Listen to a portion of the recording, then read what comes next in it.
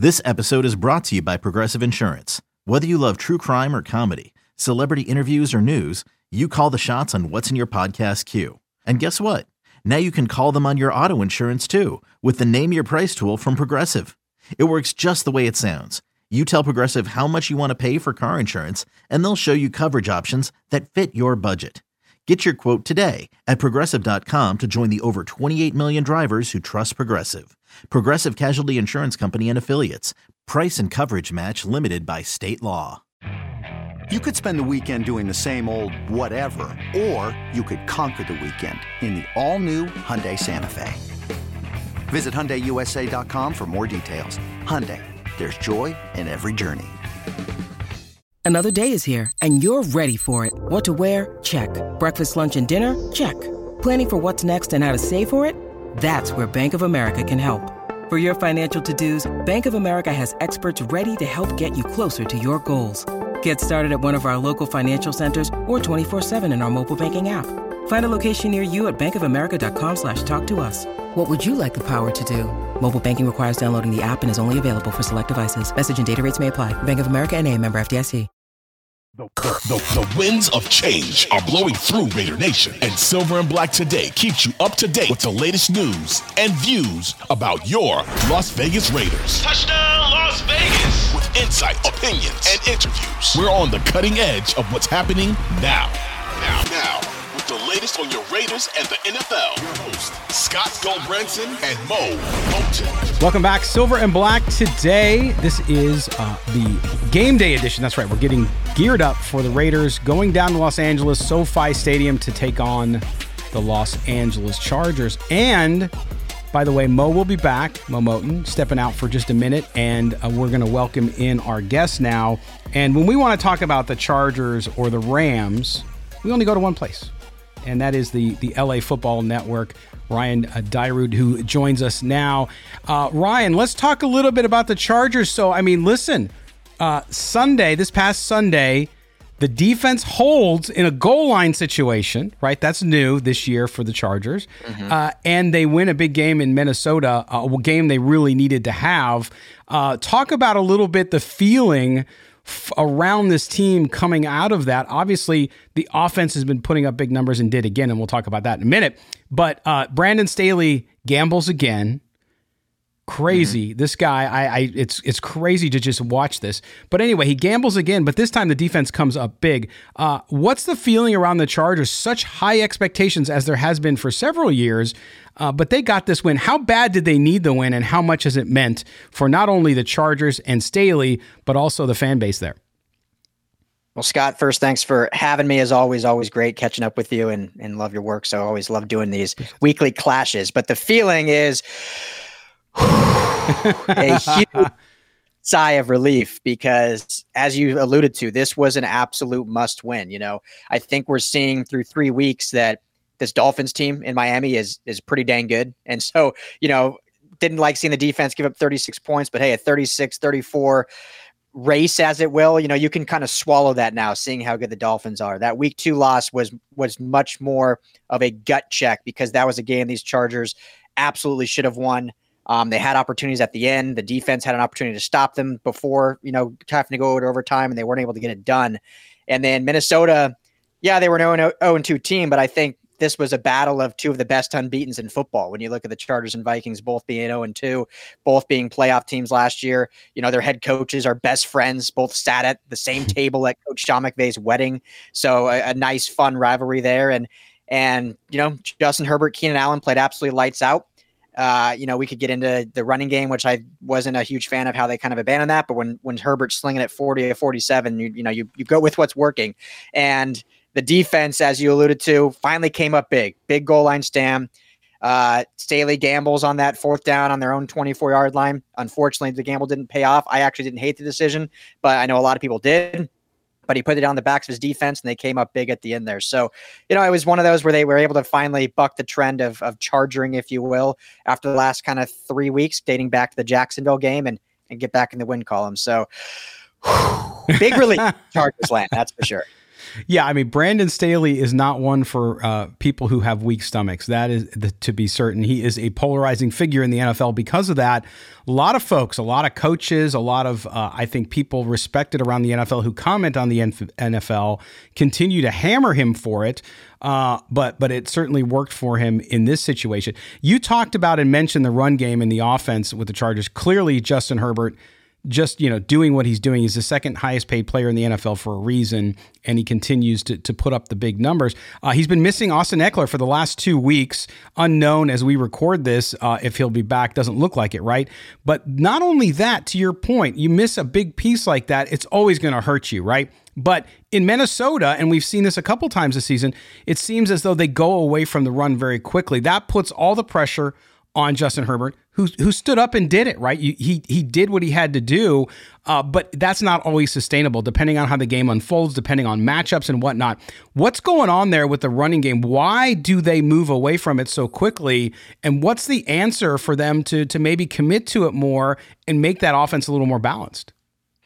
Yeah, it's a great question. And, back in my glory days of high school, I played receiver. So you think I would love this aired out at all times, but I'm more of I guess an old spirit where I'm all about the running game. We cover the Rams too, and you see Sean McVay completely abandon the run in that Monday night game against the Bengals, and the Chargers did this against Minnesota, a Minnesota team that gave up 250 plus yards to the Eagles just the week before. And granted, the Eagles are a great running team, but when you see 250 yards in one category, you should probably go after that style of gameplay and style of offense. And Scott, I don't know. I love Kellen Moore. I love the hire. I think he's a great offensive mind. But we saw times in Dallas even where with that double-headed attack with Zeke and Tony Pollard, great rushing attack, and then all of a sudden they'd have Dak sling it 50 times. So it's this new mantra in the NFL. It's almost like, and I mean no disrespect, because I say many times on my show, I'd never want to pretend to be smarter than these coaches because I'm not. But when you look kind of at common sense, it's almost like sometimes these coaches just want to buck the trend that they have to run the ball. Like they want to prove like I can beat you the way I want to beat you and not through doing it a simple way. Like they almost make it harder than it has to be. Now it helps having Justin Herbert, and obviously it worked out for them in this game. And as you mentioned, no Austin Eckler. I did hear as of literally like 10 minutes ago, he is practicing in a small capacity today. Now, I think he's still a ways off from playing, but at least he's padded back in practice. So maybe he's trending in the right direction. But, when you have faith in guys like Joshua Kelly and Isaiah Spiller and Elijah Dotson, who had a tremendous preseason and training camp, you like to see more than, 15 carries. So, I think those are one of those things you kind of have to get back to. And, against this Raiders team, we'll see if they do that. But, when you have the big arm quarterback and you're paying him $52 million a year, maybe that's just why they decide, this is what we're going to do. And until you stop that, we're going to just do it play after play. And how much of that, Ryan, has to do with the Chargers offensive line? We know they've only given up 24 pressures. It's 6th best in the league. They're also tied with the Raiders of all teams for 5th best as far as pass protection goes. Is there issues up there? I know Lindsey's done well. I know Pipkin's doing well. Maybe at center, there's probably the weak spot there. But are they having issues up front running the ball, or is it simply them just not committing to it? I think it's just simply them not committing to it. I mean, in week 1, they ran for over 240 yards against the Dolphins. Obviously, having Austin Eckler helped, and I think he broke one for like 50, so that always pads the stats a little bit overall. But, and then week 2, I think they go up against a front in Tennessee. Tennessee, for all their shortcomings on offense, I mean, they have probably one of the most underrated defensive fronts in all of football. So, it was a little tough sledding running, but I don't think that should have been detrimental to the psyche, I guess, of Kellen Moore and to this offensive line, because this offensive line, has played great through 3 weeks overall. And I think if you ask any offensive lineman, they'd prefer to block in the run game than they are in pass pros. So, getting guys like Rashawn Slater and Jeremy Sawyer and Zion Johnson, and obviously you mentioned Lindsey and Pipkins, I think you want those guys moving bodies up front, making holes for these backs, and it gets you kind of into a rhythm, gets your offense in a rhythm, and also speeds the game up in a way that keeps your defense off the field. And a defense that has struggled. They looked better last week, but obviously we know all the storylines of them struggling in 2 weeks. Like, you probably want to make it so you don't have to have them on the field as much, and you do that with the running game. So I don't know the exact reason for it. We'll see if it changes. But I definitely don't think it has anything to do with the offensive line maybe playing at a lesser capacity than we expected. So we'll see. Obviously going up against the Raiders defensive front is probably, a little different. Max Crosby, obviously that's a storyline we'll get into, I'm sure. But outside of that, there's probably not a huge. It's probably leans more on the pro side for the offensive line is what I'm trying to say, outside of Max Crosby. So they should be able to run the football on this team. Yeah, the Raiders have not figured out how to pressure the quarterback yet, and that's not good when you have a quarterback who slings it like Herbert does. Now, the defense. We talked about the defense. We talked about some of these dating back to last year, and of course, I won't belittle or belabor, the Jaguars game in the playoffs. But clearly, defense has had trouble late in games. Getting off the field against his team, but you have Bosa, you have Mack, you have Tuli Tuipulotu, the rookie who's doing really well, but yet they're giving up all this yardage on the ground. Now, the Raiders, with the leading rusher in the league last year in Josh Jacobs, they should be able to run the ball. They have not been able to run the ball, so they're probably looking at this Charger game and saying, wow, okay, finally we're going to face a team we should be able to run the ball against. What's the issue up front there for the Chargers and being able to stop that run with all that talent they have up front? Yeah, it's so interesting because they do have all the talent in the world. And you look at Sebastian Joseph Day also and Austin Johnson, and Morgan Fox has played great. One big thing before getting into kind of schematically and maybe gap integrity, but missing Eric Kendricks the last 2 weeks was certainly a big a big miss, if you will. Kenneth Murray, I thought, played really well. But when you sign Eric Kendricks, you let Drew Tranquil go in free agency because of it, and not having him those last 2 weeks, I think certainly hurt and was detrimental to stopping the run, because that's the big component of why they wanted to bring him in was leadership, run stopping ability, sideline presence, and whatnot. So I think that is part of it. The other part, I don't know if it's just gap integrity and just not, holding your blocks or doing your job. When you have so much star power sometimes, Scott, and I'm not saying this from an aspect of actually talking to these guys face to face, but we've seen it before. When you have so much star power, sometimes everyone wants to play hero ball in a way and not just do their defined role. If they're setting the edge, set the edge. If you're the A gap presence, make sure you're in that A gap. And I always go back to this story to last year's defense. And it's so interesting when you look at last year's defense, because they were struggling across the board through the first half of the year. Their big turning point was that Miami game, kind of. And then they really, up until the Jacksonville game, the defense played different. And the reason, as interesting as it is Derwin James, arguably the best safety in football, certainly probably the best player on this Chargers defense, got injured and goes out. And for whatever reason, the defense played better without Derwin James. And I liken it to, they found out, like, okay, we can't just rely on this all-world guy, or we can't all be running all around kind of with like chicken with our head cut off. We have to be gap sound. We have to do our job exactly. And when they did that, they were very successful. So I think part of that in this run defense is maybe guys just not sticking to their exact mantra of what they're supposed to be and trying to do either too much or relying on someone too much instead of just focusing on what's ahead of them. So we'll see if they get that straightened out. I thought the secondary was better last week. I know we haven't got to that part yet, but it certainly wasn't great still. But when you play Justin Jefferson, you're only going to slow him down so much. And they stopped him in the first quarter, and then he took over after that. But I think it's just more, focusing on your job at hand. Yeah, and it's interesting because you now we turn kind of the page and we look at this matchup between these two teams. The Raiders on offense coming in, this was a team that has the fifth most cap dollars devoted to the offense. This is why Raider fans are tearing their hair out right now. And of course, Jimmy Garoppolo in the concussion protocol as we speak, not sure he will play, which adds another dynamic, but he's been playing and he hasn't been playing well. 29th ranked offense, clearly not playing well. But you look at the Raiders, the strength that they've had in the past and should have now is that running game, which we just talked about. But in the passing game, too, Devontae Adams is there, but they've been one-dimensional, getting the ball only to him, Josh Jacobs out of the backfield, a little bit of Jacoby Myers, who missed a game, obviously, with a concussion as well.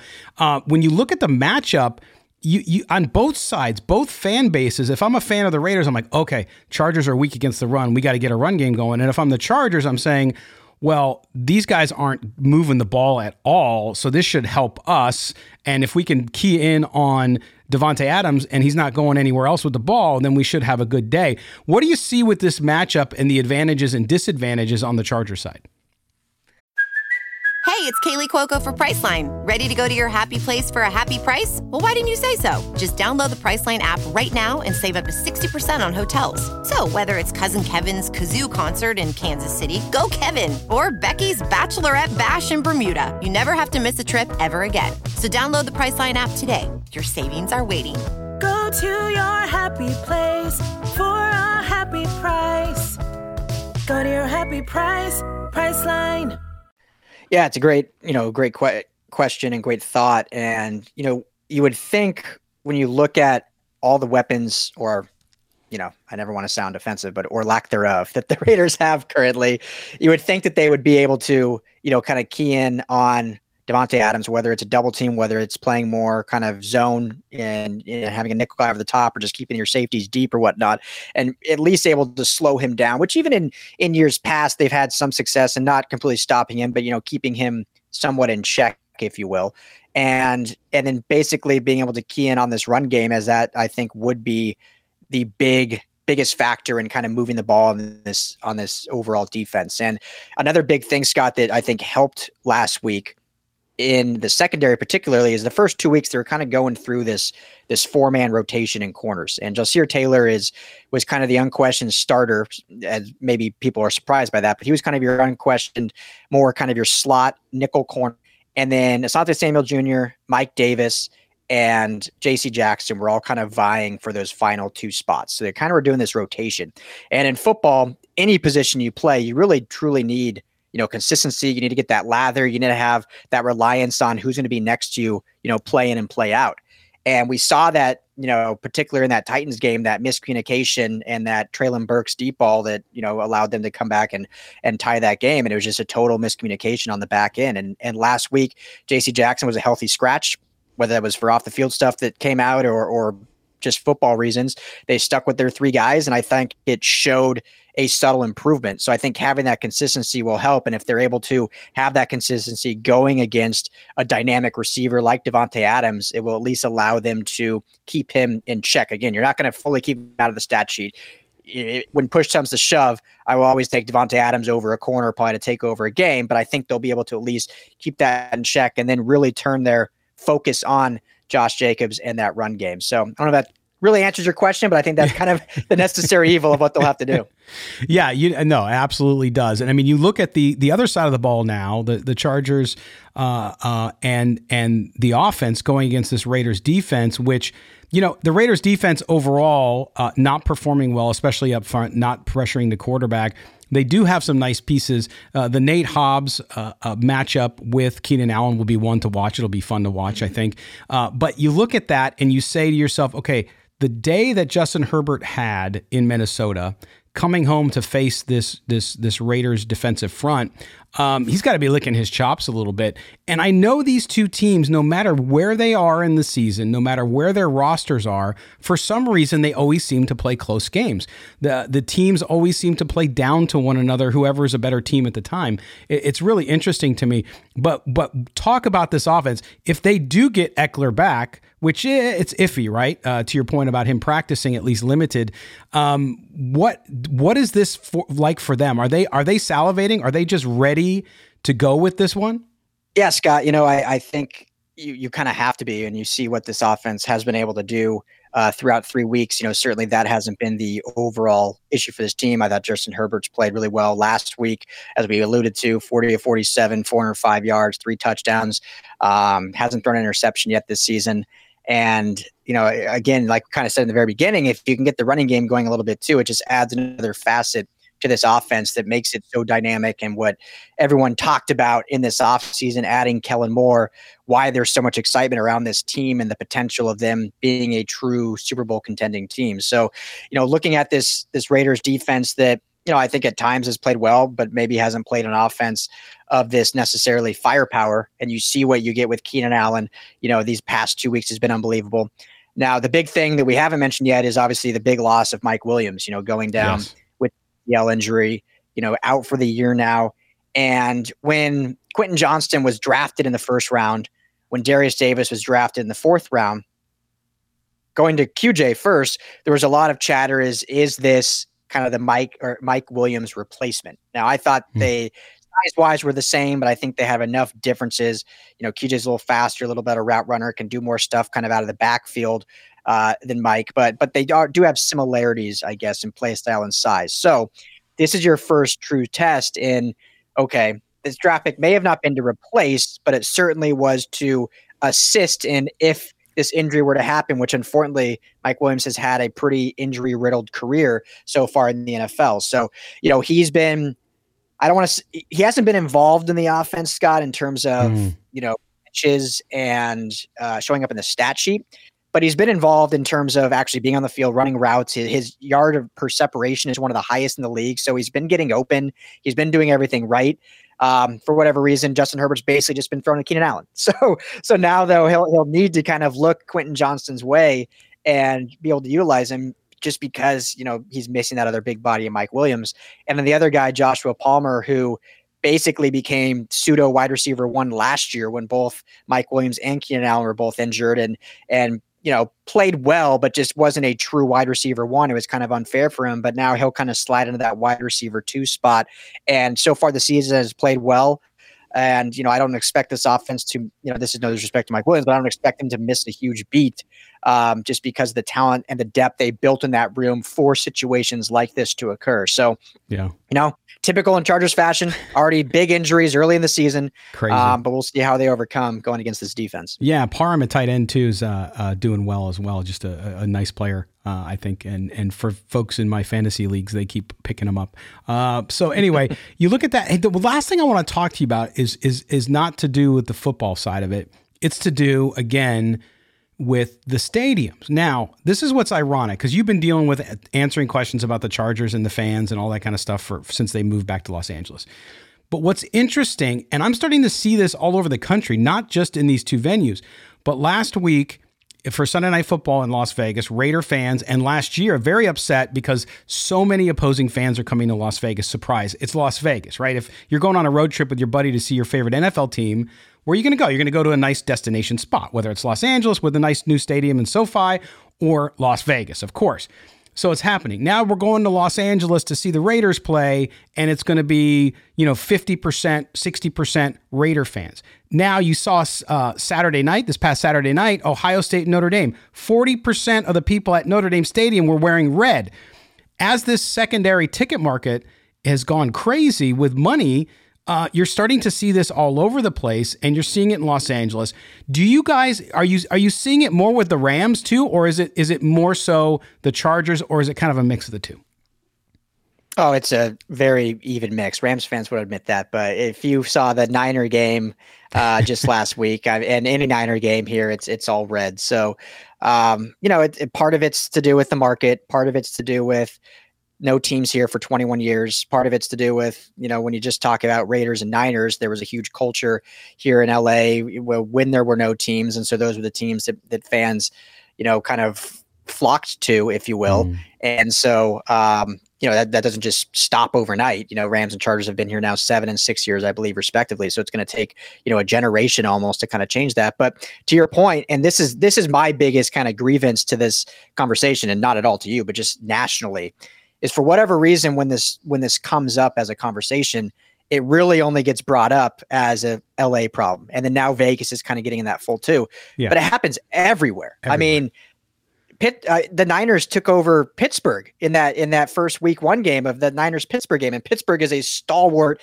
NFL city. So fans just travel now. It's just the way it is. Whether you live there or not, fans travel. LA is a little different because fans actually live here. I mean, I live by more Niner fans than I do Rams fans. I live by more Raider fans than I do Charger fans. I mean, that's just the way Los Angeles, the fabric is still in LA, is just the way that people lived here for 21 years. I moved here in 2008. There were no teams here for 8 more years while I lived here going to college. And so we would go to Niner bars, or we would go to Bronco bars or Seahawk bars. So it's just the way it was. It takes time. But I just don't get why it's always only an LA and Vegas conversation, but you see it everywhere. I mean, even the Cowboys see it in their stadium in Dallas. So yes. It's just the way it is now. And it's interesting because when you talk to fans, they get so upset about it. And I understand why, because you love your team. You want your fan base to show out and have that home field advantage.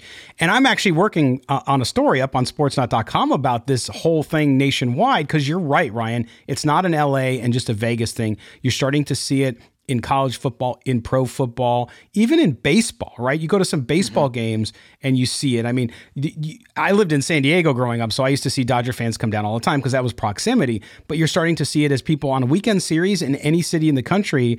If it's a nice city people want to go to, sorry, Cleveland, then you're going to see people show out. So it's really interesting. Last question before I let you go, and I know we kind of started with this a little bit, but you look at this game, obviously every AFC West game is big. Every game in the NFL is big, but it's an AFC West rivalry. It goes back to the AFL days. Brandon Staley, with all that has been spoken about his risk taking and all this stuff, what does he have to do? Is he on a hot seat at all here, or is the Spanos family okay with Brandon Staley as long as they don't get bounced and don't make the playoffs? What does his future look like and his longevity as far as his security goes? Yeah, it's a great question. I think he's definitely on a warm seat. It would have been hotter had they gone 0-3, but winning that game definitely cooled it a little bit and able to kind of get back to, okay, focusing now on getting the first one out of the way. But no, it's certainly a warm seat. I said before the season started, Scott, I thought this was a kind of divisional round at least or bust. I don't think if they didn't at least win one playoff game, there'd be some real conversations about moving on. I've been a big Brandon Staley supporter. I think culturally he's done a lot of good things. Now, you can say the culture's changed, but when you look at how it actually happens on the field, can you really say it's changed? That's a subject up for debate.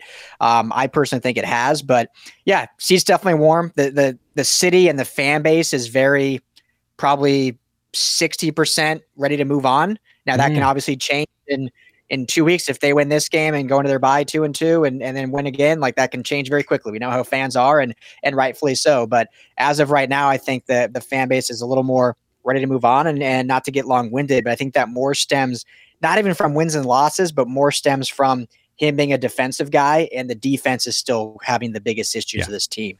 And so that's what's got to be fixed the most over the next couple of weeks. Yeah, very interesting comparison here, too, because obviously Raider fans are about 80% want to get rid of Josh McDaniels already. And now Josh McDaniels, though, has a reputation that has preceded him. And not only that, but the Raiders are 1-5 over their last 6 games dating back to last year. So when you start to think about that, and oh, by the way, he's an offensive guru and your offense is 29th. So similar to Staley, just on the other side of the ball. So it's going to be real interesting to watch these two folks with Ohio roots. Of course, Brandon Staley went to the University of Dayton. It'll be interesting to watch this game. And either way, I think it'll be a battle. We'll see how it all unfolds. But we certainly appreciate you being with us. And we also make sure you fire Ryan. A lot of folks that follow the Raiders, although they hate the Chargers and the Rams, of course, they are USC fans or UCLA fans, LA fans, because there's so many Charger fans in LA that you need to follow, let me get it out, Ryan Dyrud, LAFB on X.com. Man, thank you so much. And I'm sure we'll catch up with you down the road as the Chargers get to Las Vegas later in the season. Absolutely, man. Thanks so much. Always a pleasure. And keep up the great work. Glad to be working with you more. All right. I appreciate that. All right. We're going to step aside. I'll get Mo back on, and he will join us for the final segment here of Silver and Black Today, an Odyssey original podcast. Also heard as you're listening to us over the radio on The Bet in Las Vegas. Don't go anywhere.